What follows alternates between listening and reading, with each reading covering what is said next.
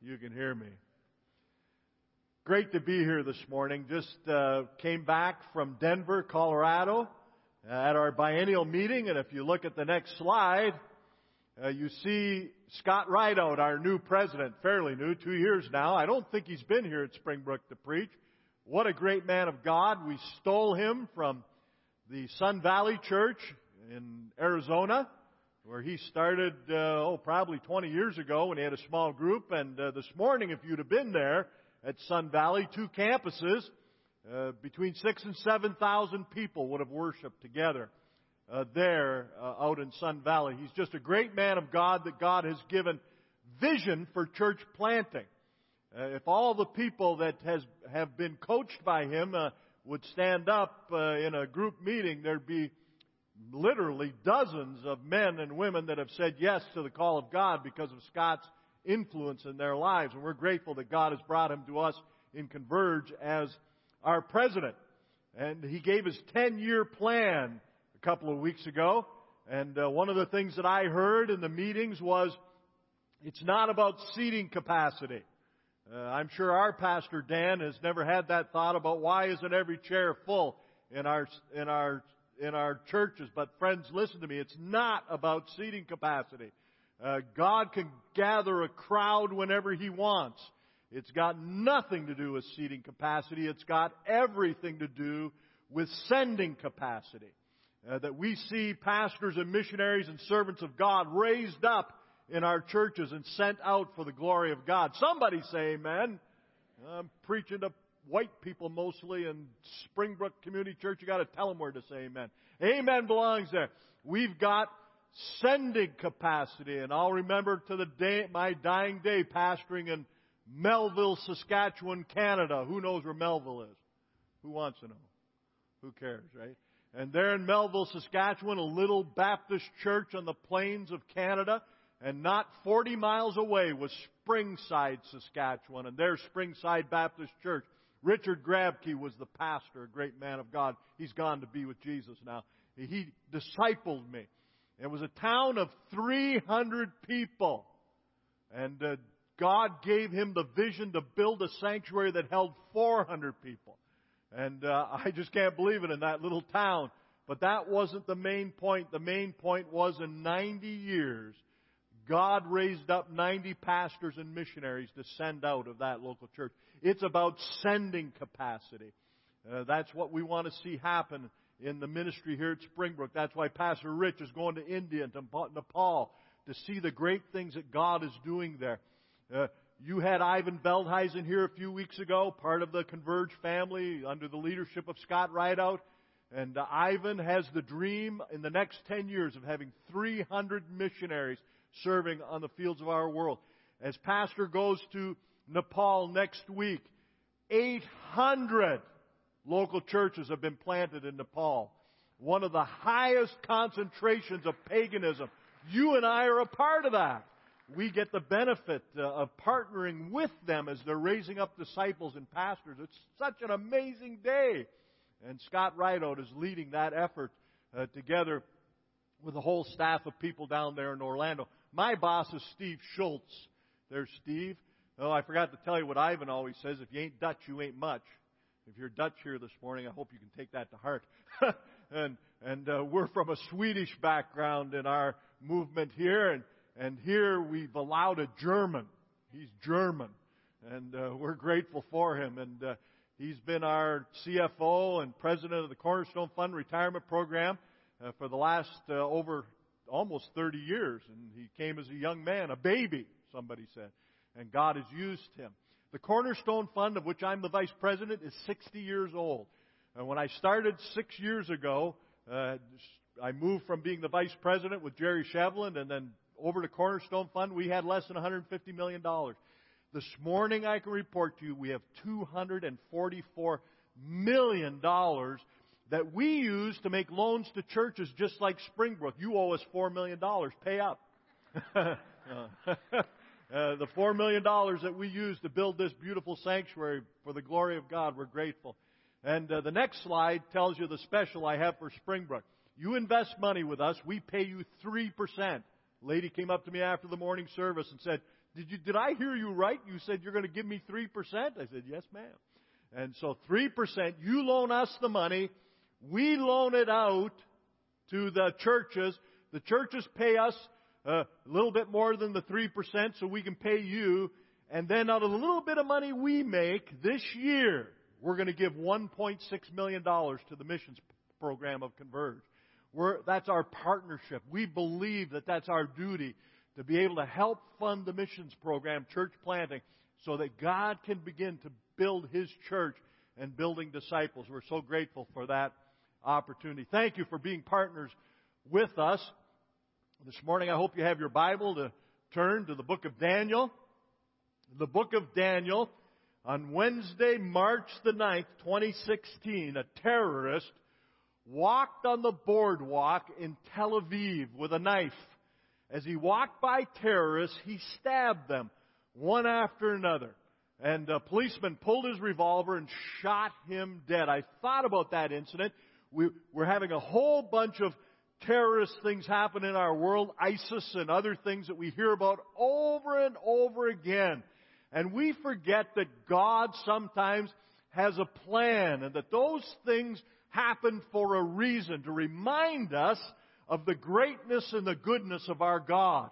And there in Tel Aviv, when that happened, it wasn't politically, Vice President Joe Biden was not far from that site. But as I thought about it, Joe Biden, our Vice President, could not do anything to prevent that terrorist from going on a rampage that day.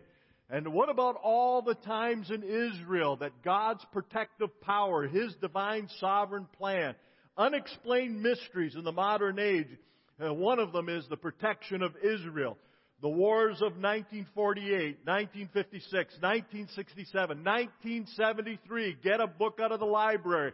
Read about the times that the enemies of Israel pounced upon them when they thought that they were defenseless and that they were going to be beaten down by the enemies. And each and every time, God was there to protect them. And if you turn to Ezekiel chapter 37, verses 11 and 12, then God said to me, Son of man, these bones are the whole house of Israel. Behold, they say, our bones are dried up and our hope is perished. We are completely shut off. Therefore prophesy and say to them, Thus says the Lord God, Behold, I will open your graves and cause you to come up out of your graves, my people, and I will bring you into the land of Israel. Then verse 13 says, Then you will know that I am the Lord, and I have opened your graves and caused you to come up out of the graves. It's God that has divinely protected Israel. You and I are not alone. God is with us. Those things were written over 2,500 years ago so that you and I today might read them and take hope and encouragement out of the fact that we serve a God, that we do not fight against flesh and blood, but in spiritual powers in heavenly places. You and I have the victory. God is on our side. We will not be defeated no matter what is going on in your life. And I tell you the truth, this morning my heart was gladdened and full of joy when I heard a number of people come up to me and explain the miracles that have happened in their lives because of this local church.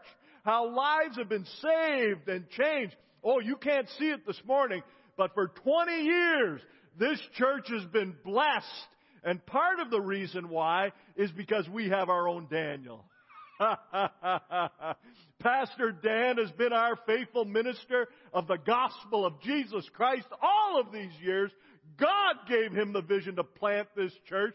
He partnered with Jesus Christ when Jesus said, I will build my church, and the gates of hell shall not prevail against it. Aren't you glad this morning you're in a gospel preaching, gospel believing, a gospel transformational place because of the power of God? A lady told me this story. I forgot. I didn't remember. I got to admit it. And she said, Dr. Lou, you prayed for a woman that had a miscarriage, and that lady now has 6 children. Why? Because of Lou Petrie? No! Because we serve the living God, the God of heaven, the one that can do the impossible, and that He can do whatever it is that He says He will do. And He wants to do it for you because you're His child. And it's so important to remember that you and I are in the hands of God. I don't know what the future holds, but I know who holds the future. And God is the one that is in the business of holding the future for you and for me. And when that happens, I tell you what, there's nobody that can defeat us. Nobody can come against us. No terrorist, no ISIS group. Nobody in the world can defeat us. And that's what we want to see happen. One of the great stories of Converge is that we're going to go to the Spice Islands, the Spice Islands Initiative, over there in Indonesia.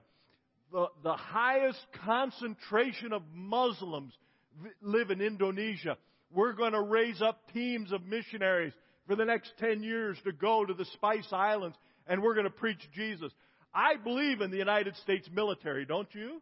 I do. I think they're the greatest people in the world. But they will not defeat Islam. They cannot. They cannot defeat Islam. The only force on earth that can defeat the Muslim propaganda, somebody say it, God, the gospel of Jesus Christ. That's the only way it's going to happen. You and I sending out missionaries, digging deep in our pockets, giving the money that's needed to send them, praying and asking and trusting God for His miracle in our lives. Well, this morning we're going to look at the life of a man that knew how to trust God. There I was in Springside, Saskatchewan in Canada, preaching revival. We used to go to the churches and we'd preach for 2 and 3 weeks. We don't do that anymore. Nobody would come. But I would do it in those old days. I was young enough and foolish enough. And Pastor Richard Grabke told me about a little boy. He told me how the little boy wanted to be obedient to God and to be baptized because he heard the call of God in his life and he was saved. The problem was that his daddy didn't want him to be baptized. And his daddy prevented that little boy from being baptized and following after Jesus. Richard would go to the man and plead with him, beg him to let his little boy follow through on what he knew was right. And the father got sick and went into the hospital. And Richard went there and said, "Sir, the reason you're in this hospital bed," and the man would repent and he would say, oh, his little boy could be baptized, but then the devil would enter into his heart and he wouldn't let him. And I'll never forget my dying day, get up behind the pulpit to preach on Daniel, the prophet. Dare to be a Daniel. And I pointed down in the front row and I pointed at a little guy and I said, "You could be a Daniel." And the whole church began to laugh. And I thought, what did I say? His name was Daniel. And he was the little boy. When I gave the invitation, the little boy came forward to the front of the church. Richard Grabke, the pastor, saw him. And before I knew it, there was a man stirring in the back pew of the church. He got up and he ran down. He ran into the aisle and he grabbed the little boy and he hugged him. And it was his daddy, the man that had resisted allowing his little boy to be baptized. You could be a Daniel. You. You're our Daniel. Dare to be a Daniel. As God blesses the ministry of Springbrook, as we come on to our 20th anniversary celebration to see what it is that God is going to do. And brethren, listen to me. He's going to do it through you. As you hear and feel the call of God asking you to go across the street to your neighbor, in the schools, the places where we work, that we might share Christ, the love of Jesus. Didn't we sing about it this morning? Our God loves us, and nobody is going to be able to stand against us. And in our Bible this morning, I'm not even preaching yet. That's all for free. In the book of Daniel, chapter 10, this morning's title is Who Holds the Future? And you need to come back next week for the details and what does the future hold. That's next Sunday. And you and I looking at the book of Daniel. And then Pastor Dan will have to have me back for the third part. The third part is why does the future hold? Why does the future hold? And who holds the future? And what are the details that God has for us? Well, it's found in Daniel chapter 10. Here is this great prophet of God, taken from Israel as a captive to Babylonia. You remember the history. 12 tribes of Israel. 10 tribes taken in 722 went to Assyria. Nineveh. You want to learn about that? Read the book of Jonah. Jonah was sent as a missionary by God to Nineveh. People with sharp teeth. They were the enemy of God. And Jonah went and preached revival and repentance, and Nineveh repented to the surprise of Jonah. And that was part 1. Part 2 is the message of Daniel, where in 586 they were taken captive, the last 2 tribes, to Babylon. The greatest power the world had known unto then. And then Nebuchadnezzar, that king, that great king. And there is Daniel and his 3 friends as little boys. And how they did not compromise their spiritual lives, but they looked to God and they trusted God. And now we're coming to the place in Daniel chapter 10, one of my favorite chapters of all in the Bible, where Daniel is an old man. I've been in the ministry now 40-some years. This year I'll be 66 years old. Daniel was probably about 70 years old at this time. As an old man, he had seen all the miracles of God, all the deliverances of God, all of the things that God had done for him and for his friends and for the nation of Israel. And yet Daniel knew that there was more to come. And God gives him a vision. He tells him to seal that vision up until the end. And now, brothers and sisters, you and I are living at the time that was written about 2,500 years ago. That you and I, here in America, in 2016, we are very close to the coming of Jesus Christ. Somebody say amen. He's coming again in great glory. He is Lord. He is Lord. He is risen from the dead, and He is Lord. Every knee shall bow, every tongue confess that Jesus Christ is Lord. And we do it not for ourselves, but we do it for the glory of the Heavenly Father. That we declare with certainty, I don't know what the future holds, but I know who holds the future. You and I can trust God this morning that He's going to do what it is that He has said He will do. And He reveals it to Daniel. It's found in Daniel chapter 10, beginning at verse 12. Then He, Gabriel, said to me, do not be afraid, Daniel, for from the first day that you set your heart on understanding this and on humbling yourself before your God, your words were heard, and I have come in response to your words. But the prince of the kingdom of Persia was withstanding me for 21 days. Then behold, Michael, one of the chief princes, came to help me, for I had been left there with the kings of Persia. Now I have come to give you an understanding of what will happen to your people, Israel, in the latter days. For the vision pertains to the days yet future. Lord, we pray this morning. Now, God, by your Holy Spirit, attend your word. Empower us to both speak and to listen. And Lord, we ask, O God, that you might give us great hope and encouragement this morning as the people of God. Lord, I don't know what's going on in many people's lives, but I know this. You know. And you will take action as we humble ourselves and as we pray. And as we turn from our wicked ways, you will hear from heaven. And you will revive your people. Lord, help us this morning. Thank you for this great church, Springbrook. Thank you for our pastor and his family. Lord, thank you for the staff and the leaders here at Springbrook. I pray, oh God, a special blessing upon them. Anoint them for the years that we have together to be able to spread the gospel of Jesus Christ from place to place. Thank you for the miracles that have been done already. And now, Lord, speak to us. Challenge us.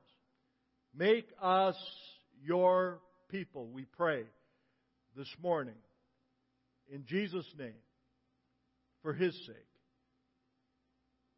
Amen. Point 1. The assurance. Then he said to me, Gabriel, the angel, do not be afraid, Daniel. You know, if we're not careful, we could be afraid in our world. Take a look at ISIS. Why has this place, this group of people, do you really believe that a countryless army that has no base of operations to speak of, that the United States, France, England, and Russia could not defeat this group of people?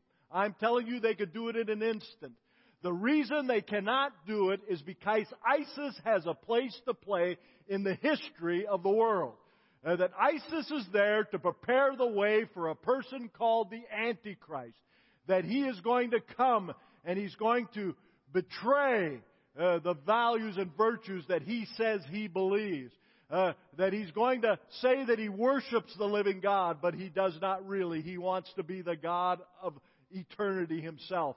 He's going to be inspired by the devil. And Daniel, seeing that in a vision, can you imagine Daniel 2,500 years ago looking by the grace of God into the future, and he sees things that he cannot understand. He cannot understand airplanes and tanks and weapons and all of those things. He cannot. And so the Bible says he became distressed in his spirit because these were things that were happening that were beyond his understanding. But the Bible says supernaturally God gave him understanding, and Gabriel came in response to his prayers, and he tells him, do not be afraid, Daniel. Do not be afraid, Daniel. Don't be afraid what's going to happen in your life. War seems to be right around the corner. Who is in control? God is in control. Nothing happens but that he does not know. The devil thinks he is winning. But I've read the last chapter. God wins! God wins! God wins! His plans will not be thwarted. You and I will be a part of the great movement of God as history winds down. Do not be afraid. Do not fret. Do not be surprised. Do not be discouraged. He will not fail us or forsake us. And over again in the life of Daniel, he saw the power and provision of God, just like we've seen it here at Springbrook, just like you've seen it in your life and in your family, just like we've seen it in the United States of America. When Israel became a nation in 1948, that great miracle of God that's spoken of in Isaiah 66. One of the first nations to stand up and say we support Israel was who? The United States of America. And because of that declaration, we've been blessed by God. But as we move away from that blessing, I tell you what, we're going to be facing the same thing that France and other places are facing, that turned against Israel. And you and I need to write our politicians and tell them, do not give up in support of Israel. We believe that God has a plan for Israel's sake. And here's Daniel. And if you turn back with me to Daniel chapter 3, he sees it over and over again. Daniel chapter 3, beginning at verse 19. Then Nebuchadnezzar was filled with wrath and anger, and his facial expression was altered toward Shadrach, Meshach, and Abednego. He answered by giving orders to heat the furnace 7 times more than it was usually heated. And he commanded certain valiant warriors who were in his army to tie up Shadrach, Meshach, and Abednego in order to cast them into the furnace of blazing fire. Then these men were tied up in their trousers, their coats, their caps, and their other clothes, were cast into the midst of the furnace of blazing fire. And for this reason, because the king's command was urgent, and the furnace had been made extremely hot, the flame of the fire slew those men who carried up Shadrach, Meshach, and Abednego. But these 3 men, Shadrach, Meshach, and Abednego, fell into the midst of the furnace of blazing fire, all tied up. Then Nebuchadnezzar the king was astounded, stood up in haste. He responded and said to his high officials, was it not 3 men we cast bound into the midst of the fire? And they answered and said to the king, certainly, O king. And as Nebuchadnezzar the great king, one of the greatest kings of all history, looked into the furnace, he could count 1, 2, 3, Shadrach, Meshach, and Abednego. And as he looked down, he saw one like the Son of Man walking around with those 3 boys in the fire. Were they afraid to be thrown into the fire? Yes. If we die because of our testimony in God, we will die. But if we are thrown into that fire, we believe our God is able to deliver us. Do you believe it this morning? No matter what kind of fire. Oh, yeah, the liberal preachers will say, oh, it's just a story. It's not true. It's a myth. Brothers and sisters, listen to me this morning. Our God is true and real. He can deliver us from the fire. He can deliver us from any that come to terrorize us. There isn't anything He can't do for us this morning. Do you believe it in your life and in your heart? Ha! And there I was, a firefighter, Waterloo, Ontario, 22 years old. In the fire department, the bell rang that day. We got to the house fire. The house was engulfed in flames. The mother was running on the sidewalk, screaming at the top of her voice, "My baby! My baby! She's in the house!" I jumped off the back of that fire truck. I put my Scott Air Pack on. I got my helmet and my gear ready. And I climbed that ladder to get through an upper window on that building. And as I climbed up and as I tried to go through the window, there was something there keeping me out. And I tried to go in again, and I was knocked out again. And finally, when I looked, I realized it was Gordon Wesley, one of the old guys. He didn't wait to put on a Scott Air Pack. The baby's life was in danger. He went in without it. He was a smoke eater. He was a firefighter. And while he was in that room, he begged God, "Lord, give me a leg. Give me an arm. Give me a head. Let me save this baby." And in his arms, he had the little girl. Our God can do anything. Our God can do anything. Every miracle that comes that we see, it's because of God. His glory is established when you and I trust Him and allow Him to do the work that He wants us to do. And Nebuchadnezzar looks into that furnace. He sees the fire. He feels the fire. He sees the three boys. But then, walking with the three boys is, I believe, an incarnation of Jesus, a Christophany. There it is. He was with those boys, giving them protection. And the Bible tells us when they pull them out of the furnace, there was not even the smell of smoke on their garments. The fire did not touch them. Let me ask you this morning, what are you going through in your personal life? Financial, health-wise, children-wise, relationship-wise. What is going on in your life? Entrust it to God. Let God know what is going on in your life. Let Him do the miracle. I'm going to tell you something now I've never shared with anybody except my own family. I couldn't share it in the early service because my daughter was here. I didn't want her to weep. When I was a little boy at the age of 5, my mama had cancer. She was going to die. She laid in the front parlor of our house. Daddy had already abandoned us. Me and my brother, he got afraid. He ran away. Grandpa and Grandma were raising us. Deaf mutes, neither hear nor speak. And there their daughter was dying of cancer in the front hall. I was in the kitchen with Grandma and Grandpa. I heard some noise in the front hall. I went into the front hall to see my mama. Nothing was there. And then I heard the voice. When I looked up the stairs, there was a man standing at the top of the stairs. I was 5 years old. The man called for me to come. And I went up the stairs and I stood by the man. And he put his hand on my head, Pastor Richard. And he said, "Do not be afraid. Everything will be okay." I ran down the stairs. I went to Grandpa and I told him, "Grandpa, there's a man upstairs." And Grandpa was a tough guy. He jumped up and he ran upstairs and he searched in every room. And there was no man. There was nobody. Who was that man? And Daniel, as he's praying, in the midst of trouble, Gabriel comes, a messenger of God, and speaks to Daniel about his future. That was Holy Thursday, 1955.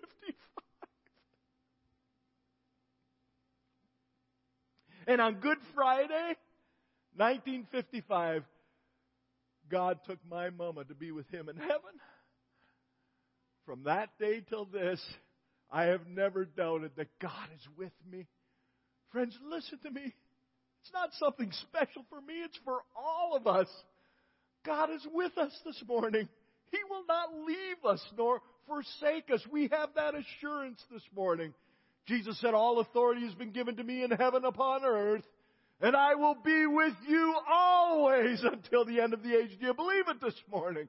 Jesus said it, that you and I have Him living with us and within us this morning.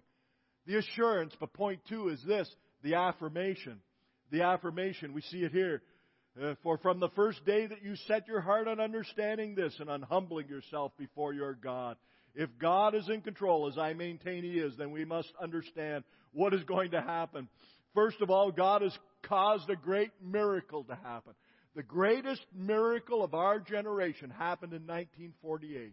And in 1948, Israel became a nation. Isaiah 66 said that God opened the womb for Israel and they were reborn. And in 1948, that great miracle happened in Jerusalem, and it was just a small piece of land that was given, a little bigger than the Balfour Declaration that the English made when all the, what am I trying to say, what do you call it? What did you say? Oh, see there, that's why we have this brother in the room.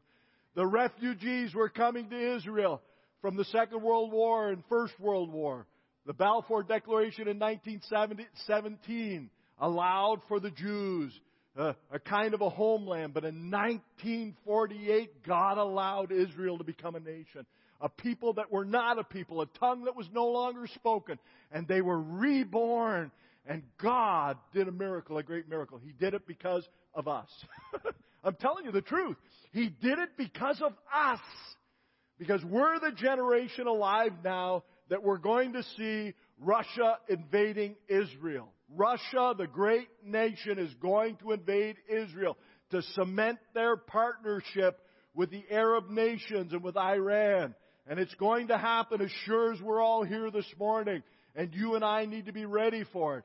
The second thing that's going to happen is and you can read Ezekiel 38:39 to see the history of that great event when Russia invades Israel. And then, according to Malachi, the Messiah, when He comes, will come to the temple, the holy temple. So that's point 2. A temple needs to be rebuilt in Jerusalem. A temple is going to be rebuilt as sure as we're standing here this morning. And already they have the plans. I've been there. I've seen the spot upon which the temple will be rebuilt. I tell people all the time when I'm preaching in churches, if today they put a brick down in Jerusalem, one brick for the temple of God, you and I need to be talking to our neighbors and to our friends because the end is coming. The temple will be rebuilt. And then the third thing that Paul tells us in 2 Thessalonians is an Antichrist will arise.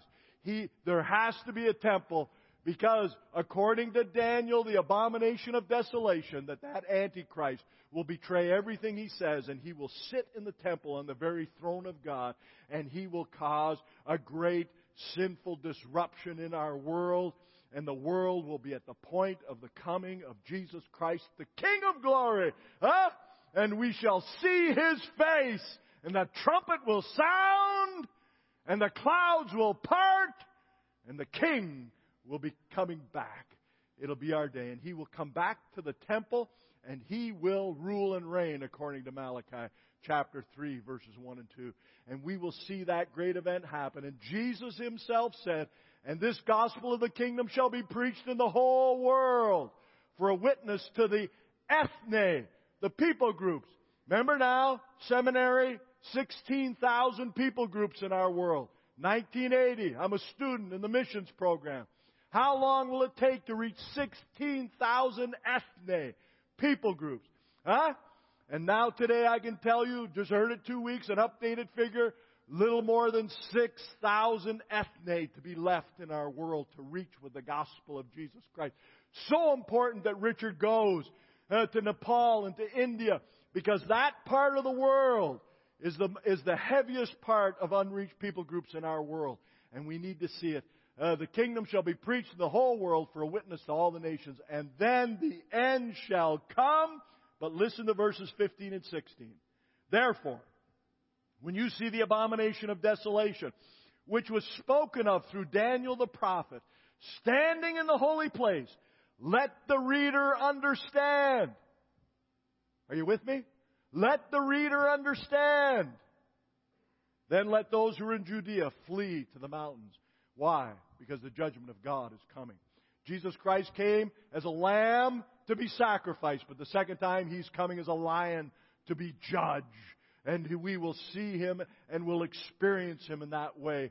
And brothers and sisters, our opportunity in this generation, in the times of the Gentiles, and next week I'm going to talk about it, that 7-year period that's left at the end, God's dealing with Jews and the Israel. You and I have an opportunity before that day happens, because once that bell is rung, it cannot be unrung. And you and I need to be about the gospel spreading duty that you and I have been called to by Jesus Christ. The gospel of the kingdom shall be preached in the whole world for a witness. And brothers and sisters, I hope you know what that Greek word witness means. It's the word martyr. That you and I, some of us, I'm sure, are going to give our lives, and many have in our world, for the cause of the gospel. That we might lift up the name of Jesus and that He might be exalted. And then point 3 is the activator. The activation. Your words were heard, Gabriel says to Daniel, and I have come in response to your words. Brothers and sisters, listen to me. We're in a spiritual battle this morning. Gabriel is there with Daniel. He tells Daniel that the devil tried to prevent the answer to his prayers coming to him, so that Gabriel sent out the help call so that Michael the archangel would come and fight the king of Persia. Paul, the apostle Paul, wrote in Ephesians, we wrestle not with flesh and blood. Weapons will not defeat the spiritual powers that are operative in this world.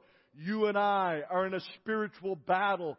We are fighting together as Daniel did in his day. And as his 3 friends, you and I need to be committed to the mission of reaching people with the gospel of Jesus Christ. Not one missing from the throne of grace when we all gather together in that last day. You and I have that great opportunity today. If we might dedicate and commit ourselves to the mission that Jesus started when He said, I will build my church and the gates of hell shall not prevail against it. God has put 3 countries in my life. I'm going to have to ask God when I get to heaven how all of that goes together. The first country was China. I've prayed for China. I've begged God to do a miracle in China. Over 1 billion people.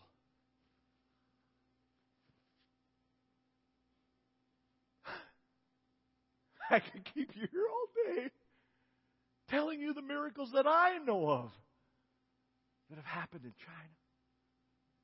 The second country is South Korea. I'll come back to that one. The third one is Israel. You cannot look at Israel and not see the hand of God. All of the miraculous deliverances, all of the things that are happening there, you cannot. I don't know how anybody can look at Israel and not say there's a God in heaven and He's ruling and reigning. But let me tell you about South Korea.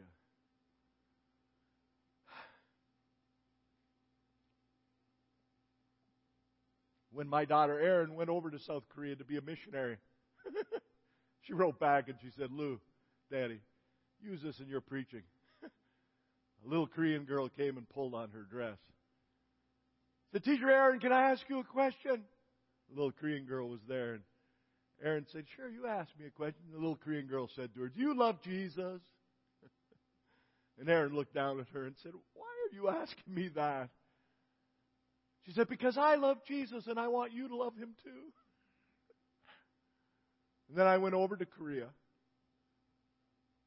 I didn't get to preach in a Baptist church. They asked me to preach in Presbyterian churches. I said, okay.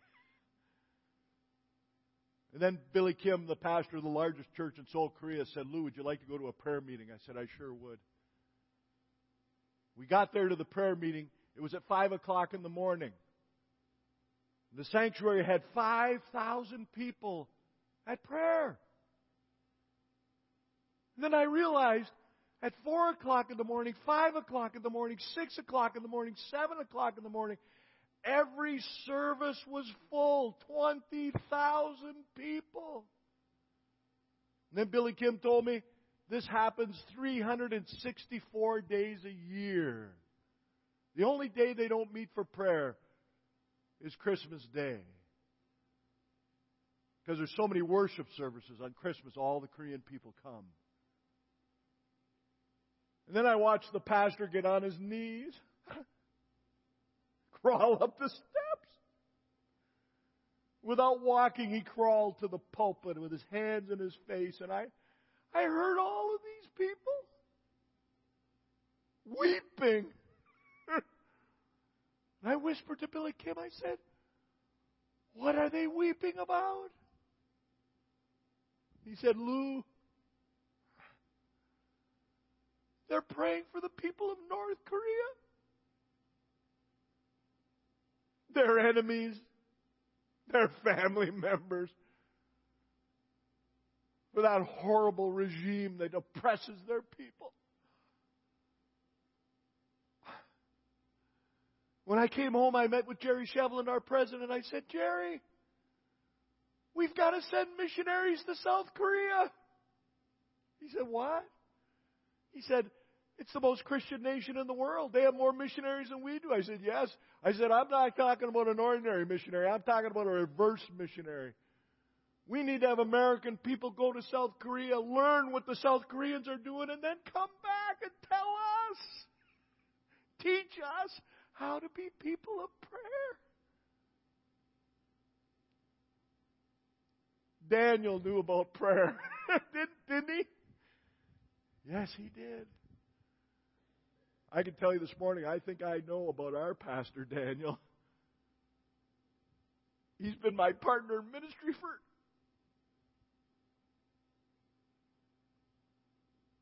he's a man of prayer.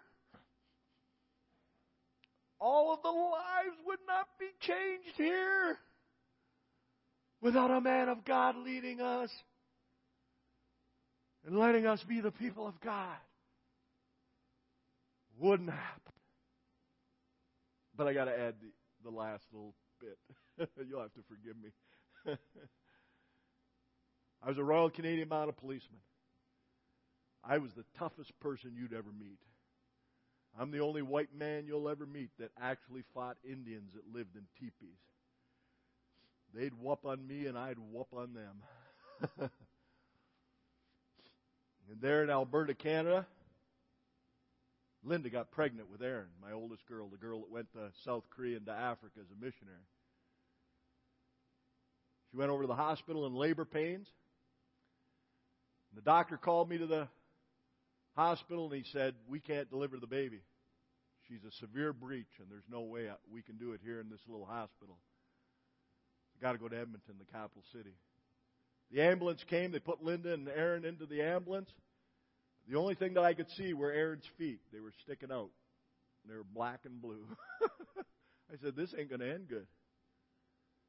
That ambulance took off for Edmonton, Alberta. I went to the police department, told the sergeant, I'm going, I'm chasing. I got in my 1978 Chevy Monte Carlo with a great big 8-cylinder engine, 5-speed.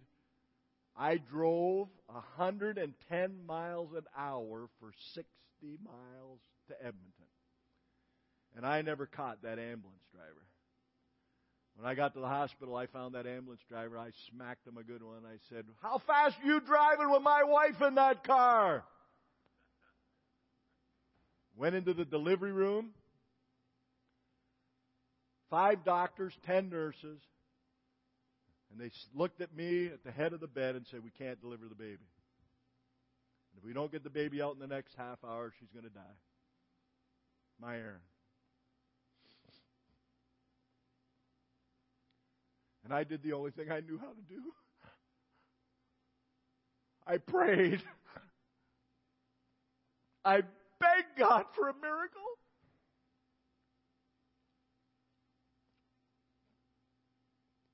And the miracle came. His name was Dr. Richardson. I never forgot him. Big, tall Canadian kid walked into the delivery room. He looked at the doctors and the nurses. He said, "One nurse, the rest of you get out. I'll deliver that baby." And in 5 minutes, he had Aaron in his hands.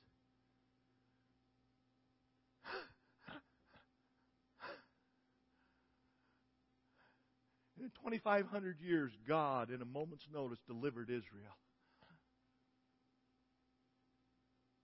And God is looking for miracles right here this morning, and He's begging us this morning to say yes to Him, allow Him to do His perfect work in your life. Do you hear me now this morning, church? He wants to do a miracle. He is glorified when we trust Him, when there's nobody else to turn to. And there's only God. That's when God is the most glorified. Do you hear me, church?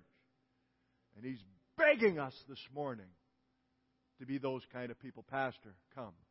Come. The early service, he was in back there snoring. Didn't hear me. Come, Pastor Dan. Pastor Richard, come. Please. Kneel down, brother. Kneel down, Richard. Richard's going on a mission trip that could define a whole season of ministry for us. He was drinking coffee in the early service. He never even heard me. Shame on him. Brethren, listen to me. These are our pastoral leaders. These are men that love us. They give their families. They give everything. They sacrifice for us. And what do we do for them? Friends, listen to me. What we've got to do is pray. We've got to beg God that God would do a miracle in the lives of these two men as they lead us and in our lives and the lives of our family. Come right now and stand around them. Put your hands on them. Will you do that for me? We'll close our service in prayer. Come. Don't wait. Come.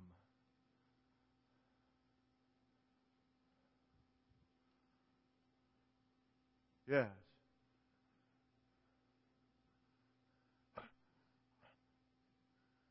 My wife Linda, she doesn't live with me anymore. You know that, don't you?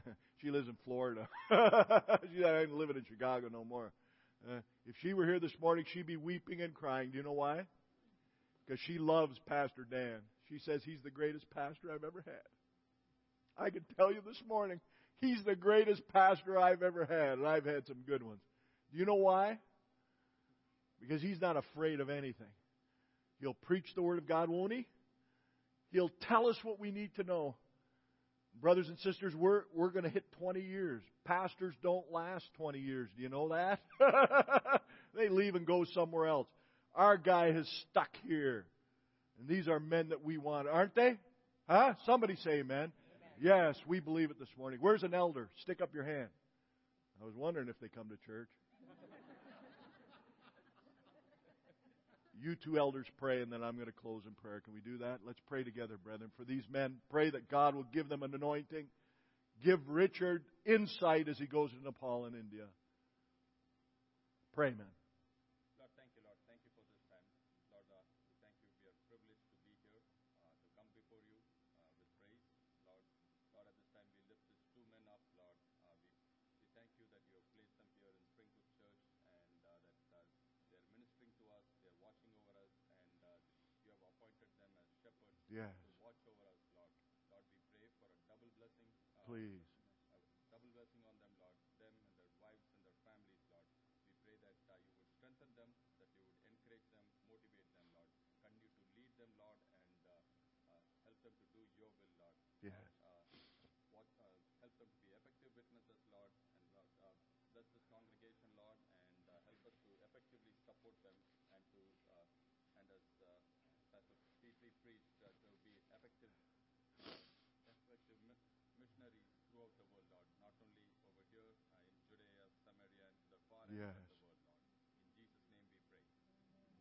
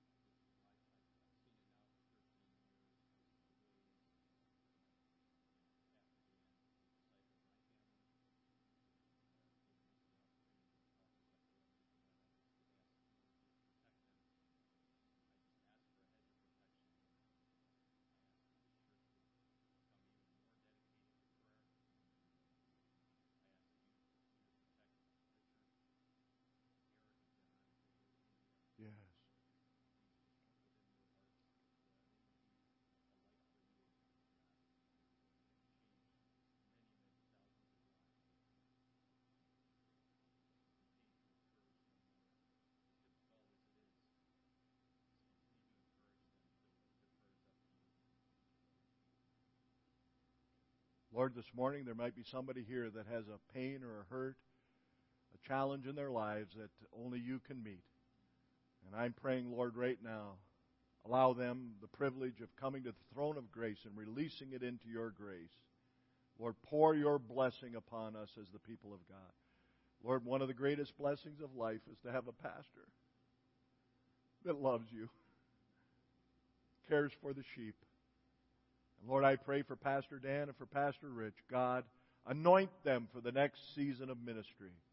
And God, allow them to dare to be Daniels.